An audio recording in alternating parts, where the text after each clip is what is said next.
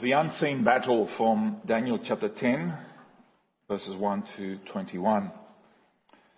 So with this chapter, we come to the fourth and final vision of the book of Daniel. We looked at 3 already, and this one occupies the last 3 chapters. In short, Daniel receives a revelation of the future that involves God's people. And God's people, irrespective of what age, as we know, will seek a peaceful and prosperous future for themselves and their descendants. God's people don't like to go and fight and seek conflict. We want to live in peace. But the reality is different. While the ultimate future, the end of the end, is bright before the end, wicked people will oppose God's people and will continue to live in their wicked ways. And meanwhile, we try and search for reasons to explain why it is so, why is there evil in our world. People come up with all different explanations, whether it's historical, political, social, psychological explanations as to why we have all these problems in society.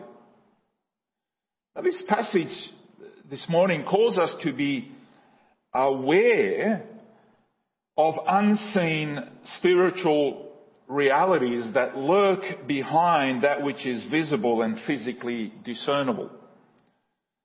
And unless we grasp, we try and understand these spiritual forces, we will never truly appraise the things in our lives the way we should. The great news is that God is with us and we are not left alone in our struggle, but what is happening here is that it's pulled back the curtain just a little bit through the book of Daniel to explain to us, to tell us about the other reality, the spiritual reality that we cannot see with our eyes. So in verses 1 to 3, we look at an intense prayer. In the 3rd year of Cyrus, the king of Persia, a revelation was given to Daniel. His message was true and it concerned a great war. The understanding of the message came to him in a vision. So this is the final vision in all the chapters that come. At that time, I, Daniel, now it's him speaking, mourned for 3 weeks. I ate no choice food, no meat or wine touched my lips, and I used no lotions at all until the 3 weeks were over. So Daniel received this revelation in the 3rd year of King Cyrus of Persia. Historically, this is 536 BC. So we have a pretty accurate date. That's the year that the exile ended, or it was the beginning of the end of the exile. And the first group, because there were subsequent groups, so this is the first group of Jews returned from Babylon. They returned from Babylon all the way back home, hundreds of miles back to Jerusalem. So Cyrus issues a decree that allowed the Jews in Babylon to return back to Judea to begin rebuilding the temple, get the city back working, rebuild the walls, start the proper worship, and get their lives back together before God. And although nearly 50,000 people, families, individuals, all returned home, Daniel was not among them. We don't know why he didn't return, but whatever reason, it clearly wasn't because he no longer cared about God's people or cared about going back home. Because he looked forward, he really did look forward to the day and hoped for good news for the people that were returning to Jerusalem. This is what he'd been praying for the last, announcing by the prophets, it's going to take 70 years of exile and then we're going to start going back He'd been saying this, Jeremiah had been saying it, Isaiah. But as time went by, instead of being elated, hoping for good news, we find him intensely mourning and fasting for 3 weeks. Why?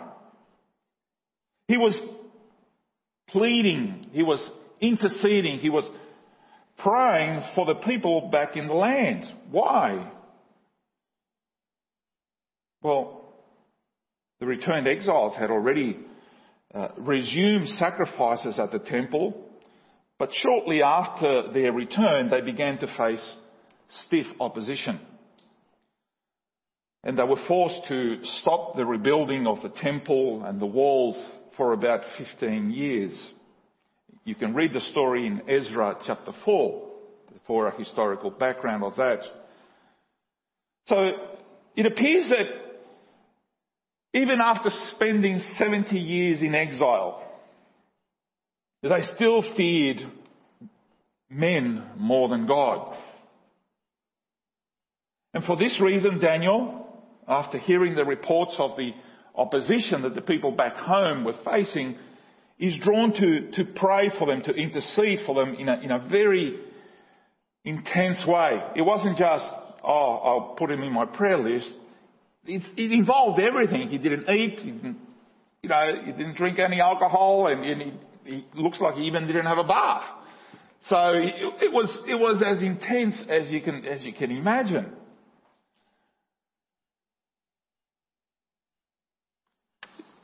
When bad news or a crisis hits us, when bad news about somebody else or someone we love or someone we know, or even it's closer to home, it's within us, within our family, it could be a visit to the doctor and suddenly there's bad news. It tends to grab and focus all our attention on our needs. It tends to suck whatever else is happening out there, whatever else is going on, we just focus on this. We have little time for anyone else. But the remarkable thing here is that Daniel, as far as we can tell, is not praying for himself, but he's praying for his people. He's interceding for others. So much does he care for them that he's drawn to prayer. And it's as intense a prayer as you can possibly get because he cared for them. He was now an old man. He'd be in his 80s, right? And there was nothing he could physically do for the people back home. He couldn't go and fight. He couldn't, grab and put some mortar on the walls and all of this. He couldn't do any of that. What he could do was pray. And that was something he was consistently good at throughout his life. I mean, you've got to read the book, right? That was the one weapon at his disposal, even when the enemy tried to shut him down, to hunt him down, to lock him up, to throw him in a hole. He could still pray. He kept at it. Doesn't matter what the government said, doesn't matter what edict, what laws would change, he was going to keep praying. What an example, right? What a challenge for us. I don't know what's going to happen tomorrow, right? I don't know if our government's going to start bringing laws that you can't sing, you can't pray, you can't gather together for worship. I don't care. We're going to continue to pray. We have to continue to pray.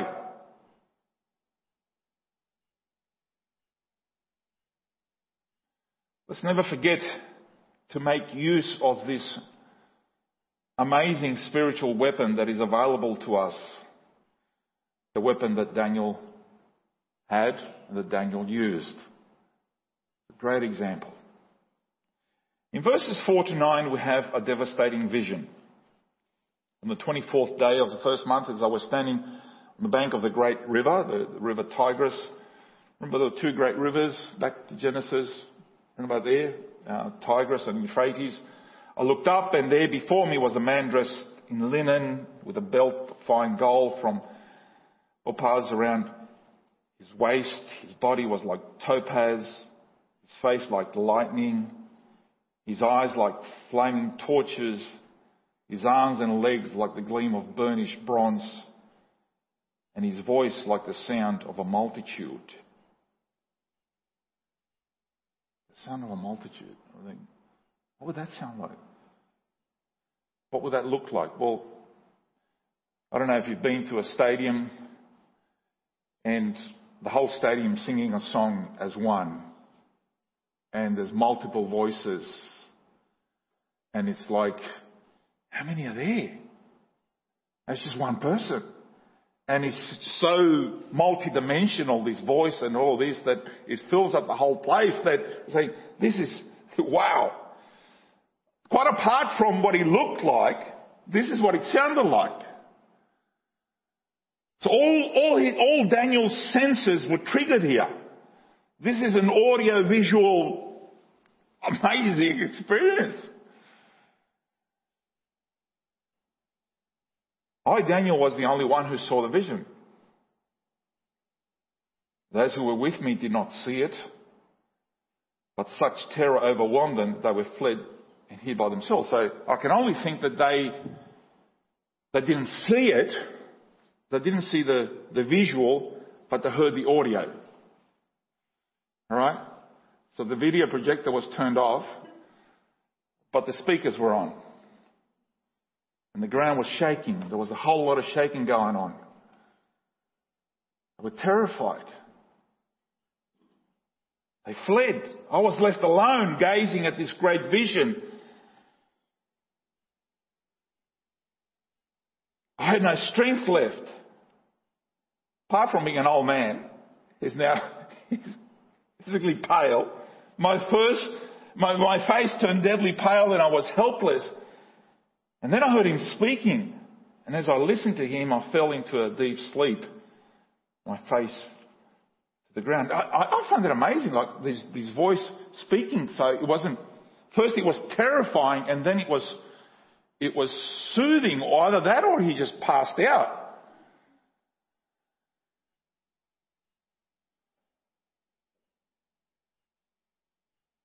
So here is Daniel standing on the banks of this great river, 50 miles from Babylon. I don't know why he's there. At first he wasn't alone. Other people with him. Only Daniel saw it. The people felt the presence, but not the vision. You know, a similar thing occurred with the Apostle Paul on his way to Damascus in Syria. Paul saw the vision, heard the voice. Everybody else were just frightened and they fled. Everybody who was with him. But only Paul experienced the intensity of it. So he looks up and sees this terrifying individual that is dressed amazingly, magnificently. Now, whatever you think of heavenly beings, this one does not appear soft and cuddly. Alright? Not a teddy bear. You're not going to go to this individual and pat him. No. And it was so terrifying that he turns pale, he feels weak. Who was this individual? Some say that this is an appearance of the pre-incarnate Christ. In theological terms, it's known as a Christophany, or a manifestation of Jesus before his incarnation. They say that the description here of Christ is similar to what we have in Revelations 1, for example. And you might remember back in Daniel chapter 3, there were 3 guys who were sentenced to be burnt in the oven, and then suddenly there was a 4th figure in the furnace. And we said that figure could have been also the pre-incarnate Christ. But here I wouldn't be so sure, as it doesn't seem fitting. Why do I say that? Because if this is Christ, if this is the Son of God, Jesus, he wouldn't need any help from the angels to deal with the enemy. The Bible reminds us that God doesn't need any help from anybody. He's God. So for me, it's best to see this as a mighty angel. Perhaps even the angel Gabriel that we've met before. It's not uncommon in the book of Revelation where angels who serve the Lord are sometimes described in similar ways that Jesus is described. So whoever this terrifyingly glorious, impressive, mighty figure, whoever he was, he comes for a purpose to bring an answer to Daniel as an answer to his intense prayers and for his fasting.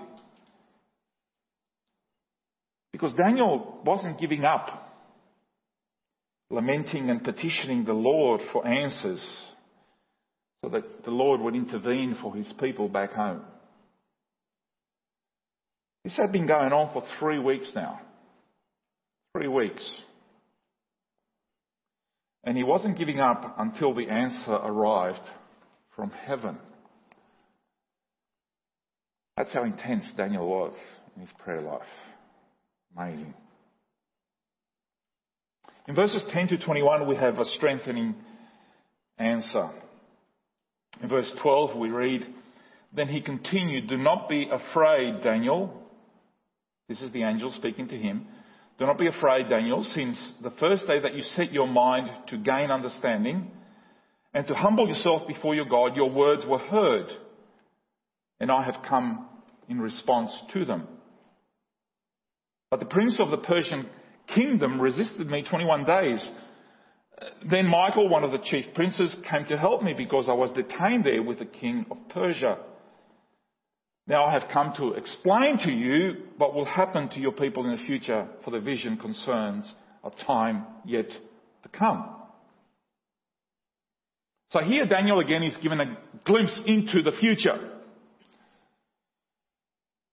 But before we get to that, he is also given an explanation as to what is currently happening in the heavenly realm in the present time.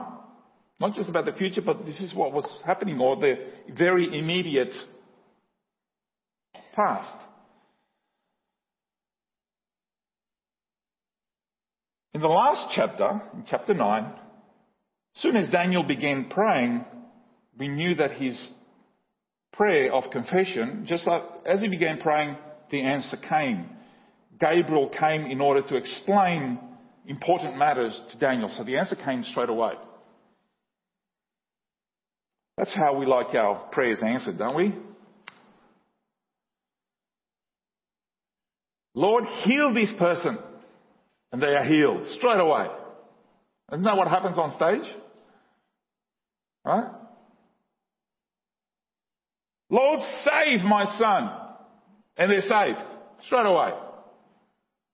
That's the type of, we'd like an immediate response. Well, sometimes God does that. A lot of times it doesn't happen like that. Now the angel explains the reason why he was delayed for 3 weeks.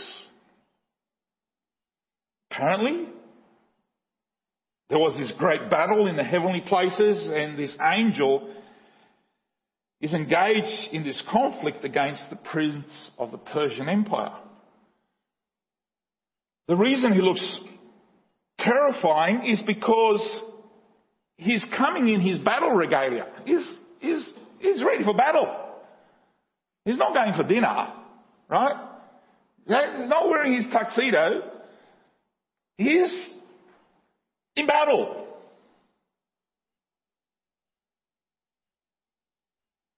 And the struggle continued until the other angel Michael came to his aid to continue the battle while this angel, it could be Gabriel, comes to communicate important things to Daniel.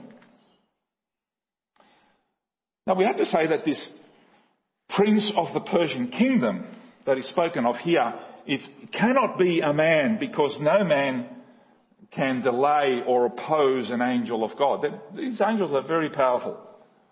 Right? So no human being, flesh and blood, can oppose an angel. So this must be some kind of demonic force assigned by Satan, the devil himself, to serve in the court of the Persian king. Evidently, the job of this demonic power was to hinder God's work and to discourage God's people who were under the Persian Empire. He must have been a very strong demon to be able to engage an angel for 21 days. Pretty powerful, right?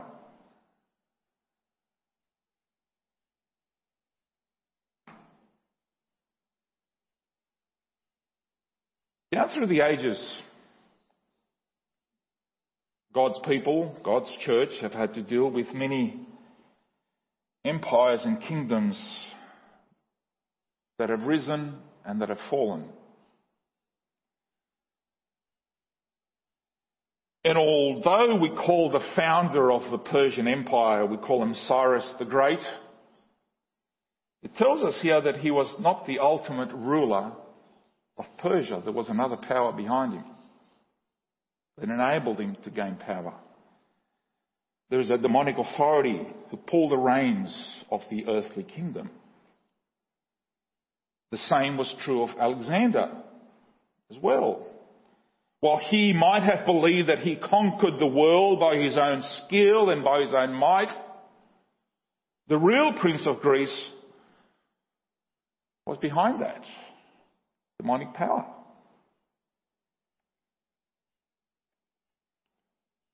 Now, what do you mean, Paul? Well, let's put some other names. Let's throw some other names. It could be Napoleon. There's a movie coming out about him. It could be Napoleon. It could be Hitler. It could be Stalin. It could be Pol Pot. That is causing the chaos here on earth. But those kings, those princes, those dictators, those leaders, those presidents and prime ministers, they are simply pawns in a much greater spiritual conflict.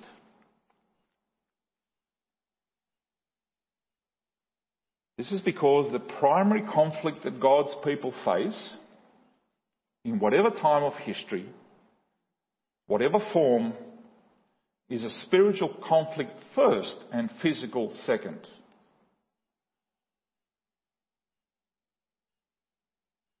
Whatever happens on the battlefront or in the dark corridors of parliaments, when earthly powers, influential people get together to plan something,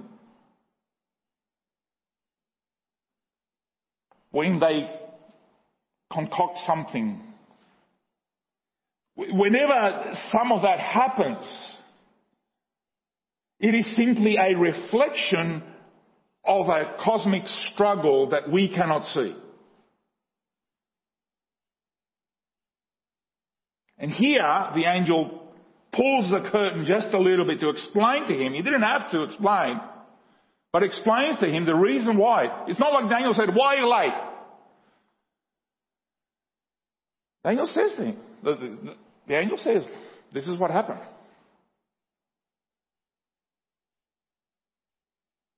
Our greatest foes, our greatest enemies are not earthly rulers who persecute God's people, but rather the rulers, authorities, and spiritual forces of evil that manipulate the hearts of wicked men and women towards further rebellion against God. That's an important point you need to understand. If we fail to understand this, we fail to grasp the reality of the spiritual realm altogether. Because what happens is that we tend to function in this one-dimensional manner, right?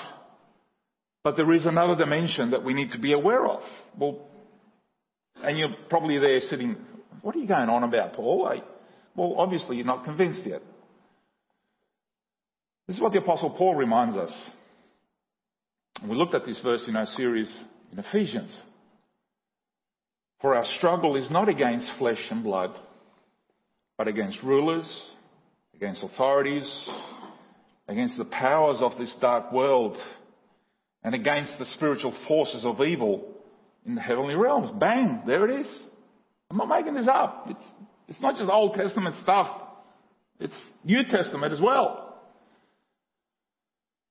The Scriptures is one. The Bible is one.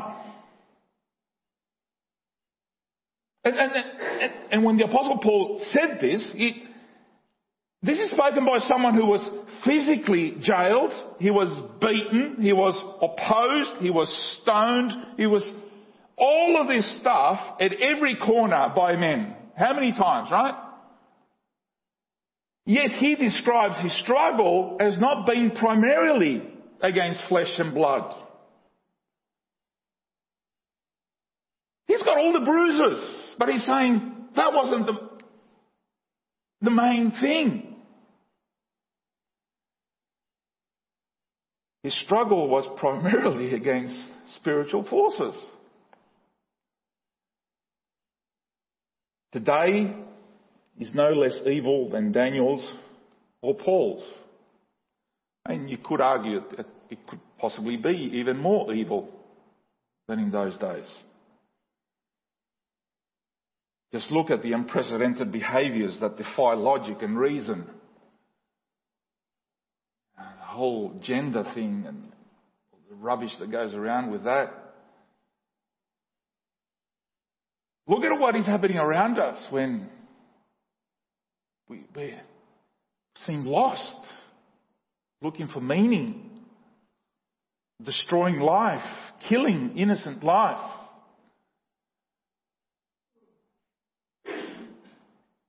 But we're bringing laws for euthanasia and just aborting human life because it's uncomfortable, it's inconvenient.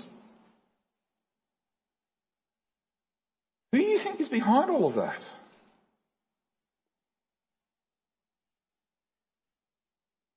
These cosmic powers continue to rally together against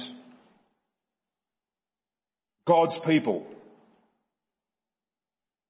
That's us. Oh, Paul, you're just playing the victim. No! This is what the Bible says. These demonic powers are hungering to take as many as possible with them to the pits of hell before the end.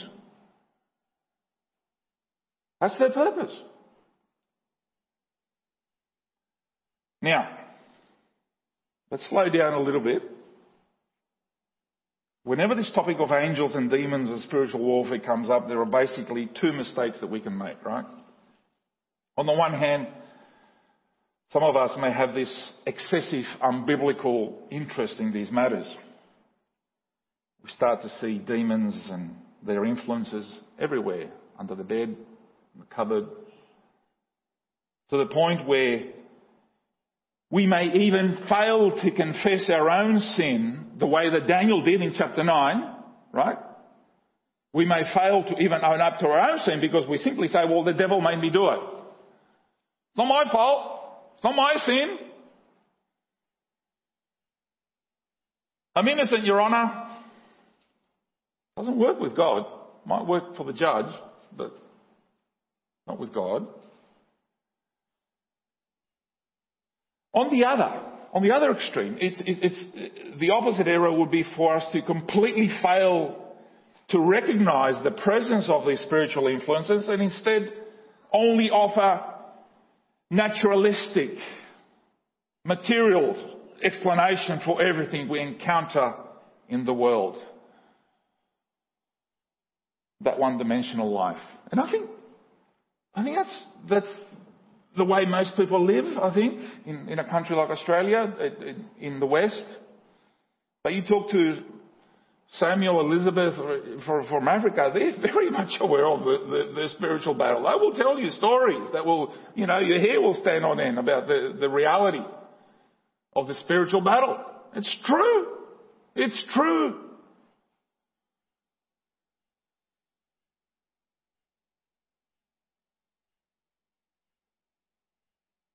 Here is a helpful quote from C.S. Lewis in his preface to the Screwtape Letters. I don't know if anybody read the Screwtape Letters, which incidentally the Screwtape Letters were actually dedicated to his friend, none other than J.R. Tolkien. You know the name. This is what he said. Very brief, he says, "There are two equal and opposite errors into which our race can fall about the devils. One is to disbelieve in their existence. The other is to believe and to feel an excessive and unhealthy interest in them. They themselves are equally pleased by both errors and hail the materialist or the magician with same delight." The materialist or the magician, with same delight. It's true. Those are both extremes. Remember the words of Martin Luther, the reformer, who reminded us that we do not have one, but we have three sworn enemies. What are they? The world, the flesh, and the devil. The world, the flesh, and the devil. And each one attacks in a different way. They all oppose God. They all try to destroy God's work in our lives, in His church, and in our world. Because of this, we need to understand our enemies, particularly demonic forces, but not to the point where we only do that. We need to study the scriptures, and so whatever understanding we have of demonic forces has to come from the scriptures, not from the world, not from movies, not from Christian novels, and not even from charlatans who could be saying all this stuff from the pulpit. It has to come from the Word of God. So some final lessons. This rare glimpse, it is a rare glimpse we get here in Daniel into the spiritual realm is likely to leave us with perhaps more questions than answers. But we shouldn't speculate beyond what the Bible tells us. So what are we to believe about angels? Angels, we've met them before. They are found in the scriptures from Genesis all the way to Revelations. We have already encountered them in the book of Daniel. At times they appear as normal humans. At other times they will appear in their full regalia, like in this passage here. They are servants and they are ambassadors of the Lord sent to help us. Where do I get this? The book of Hebrews tells us, Hebrews 1:14. Are not all angels ministering spirits sent to serve those who will inherit salvation? That's what they are. Now this vision delivered by the angel to Daniel, as exhausting and draining as it appears, is for what reason? It didn't come to scare Daniel. It didn't come to just frighten the living daylights out of him, but to provide assurance. The assurance that this old man called Daniel needed. And the angel assured him more than once that he is highly esteemed. He is loved. We appreciate what you're doing. We're there for you. Yes. Daniel His prayers. This is Daniel. He's an old man. He hasn't got a walking frame anymore. He can hardly stand up. Right? He's trembling. He's like this, right? Before this image. All the angel has to do is like that, and fall flat on his, and he was down on his face. And he's, stand up, Daniel, come on. I got a message for you. And he was strengthened.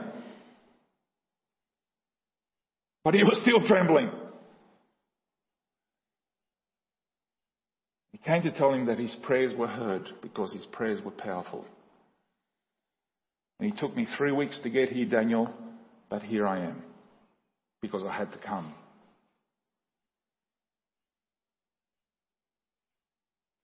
Because they have been heard by the Father who cares. I have been sent. That's what angels are. Angelos means somebody who is sent. And that no matter how bad things appear back in the Promised Land, back in Jerusalem, doesn't matter how bad they appear, no matter how chaotic or apparently hopeless things have become, please don't despair. Trust. Trust. The same things to us that God is saying to us. Doesn't matter how chaotic, doesn't matter how hopeless it seems, God is calling us to trust. That the sovereign Lord is so fully in control of things that He is able to disclose the sequence of events. We're going to look at next week. The sequence of events before they actually happen. You want to see a film? Before even watching it, God gives you the script and says, oh, that's exactly what's going to happen. But you just, I wanted to. No, I just told you what it's about. You don't need to watch it. I told you what it's about. Oh, you spoiled it for me. I wanted to watch it. Well, don't worry, you're gonna live it. But I'm telling you, this is what's going to happen. The sovereign Lord, so in control of things that He's able to share with us, as He does here, things that will happen before they happen, just so that our faith can be reinforced and there is no doubt. I've told you this so that you will not fear. It's all playing out just as He said it would. Well, perhaps another question arises out of this. If God is sovereign, why does this battle need to go on? Why? Well, our first reading from Revelation tells us in visual and symbolic form that Michael and his angels have won this great battle, and the dragon with his angels are defeated. And as a result, they were cast down from heaven. In verse 7, in the vision and the providence of God, that the fatal blow was struck against the devil by Jesus on the cross. And when He rose on the third day, the victory was secure. Now, like a suicide bomber, He wants to take as many with Him as possible. That's what's happening. Like a suicide bomber on a plane, they're saying, we're all going to die. Revelations 12:12. Therefore rejoice, you heavens, and you who dwell in them. But woe to the earth and the sea, because the devil has gone down to you. He is filled with fury. He's angry. He's upset. Because of why? Because he knows that his time is short. That's why. There's your answer. It's going to intensify. It's going to get worse, guys. I wish I could give you, some positive news. Well, what more news? Rejoice, it says. Rejoice, your heavens, your earth. But these guys on earth, they're going to have to put up with this.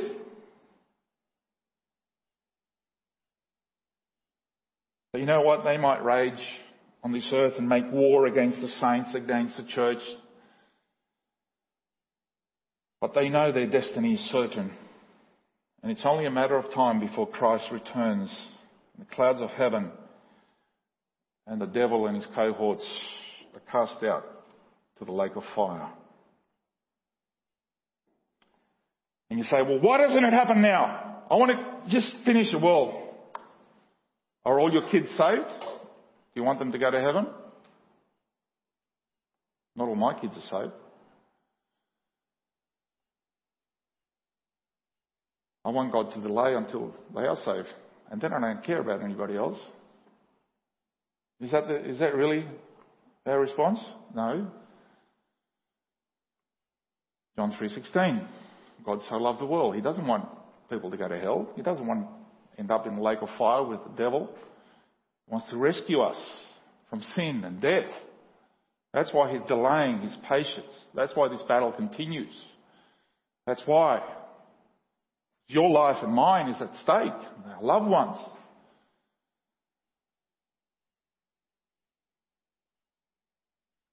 So what effect do our prayers have in the spiritual battle? Why is it so hard to pray? Is another question, isn't it? So hard to pray because it is a spiritual battle.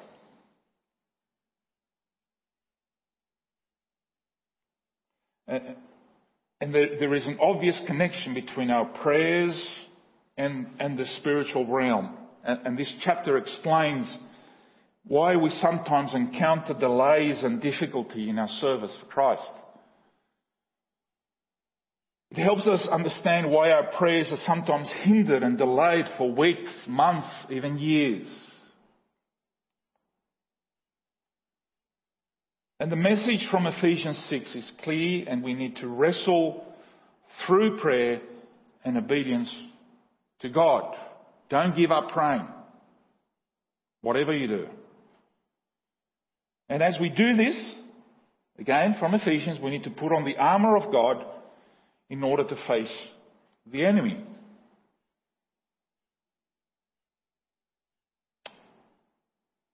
So you rattled enough yet?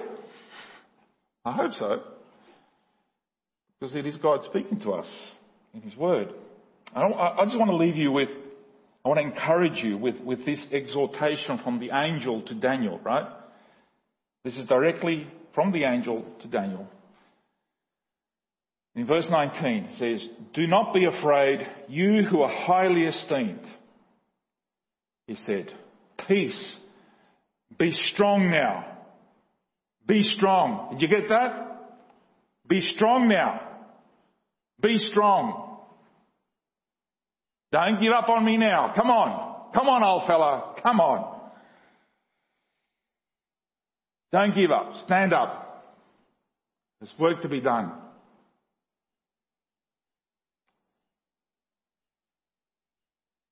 So do you like the words, the challenge, be strong, or do you like the words that you are loved? I like them both. It's great to be loved. And none other than our Heavenly Father, who reassures us that we are His. So let's rest in the knowledge that we are greatly loved by God. And if He is for us, who can be against us? Right? Praise be to God. Amen.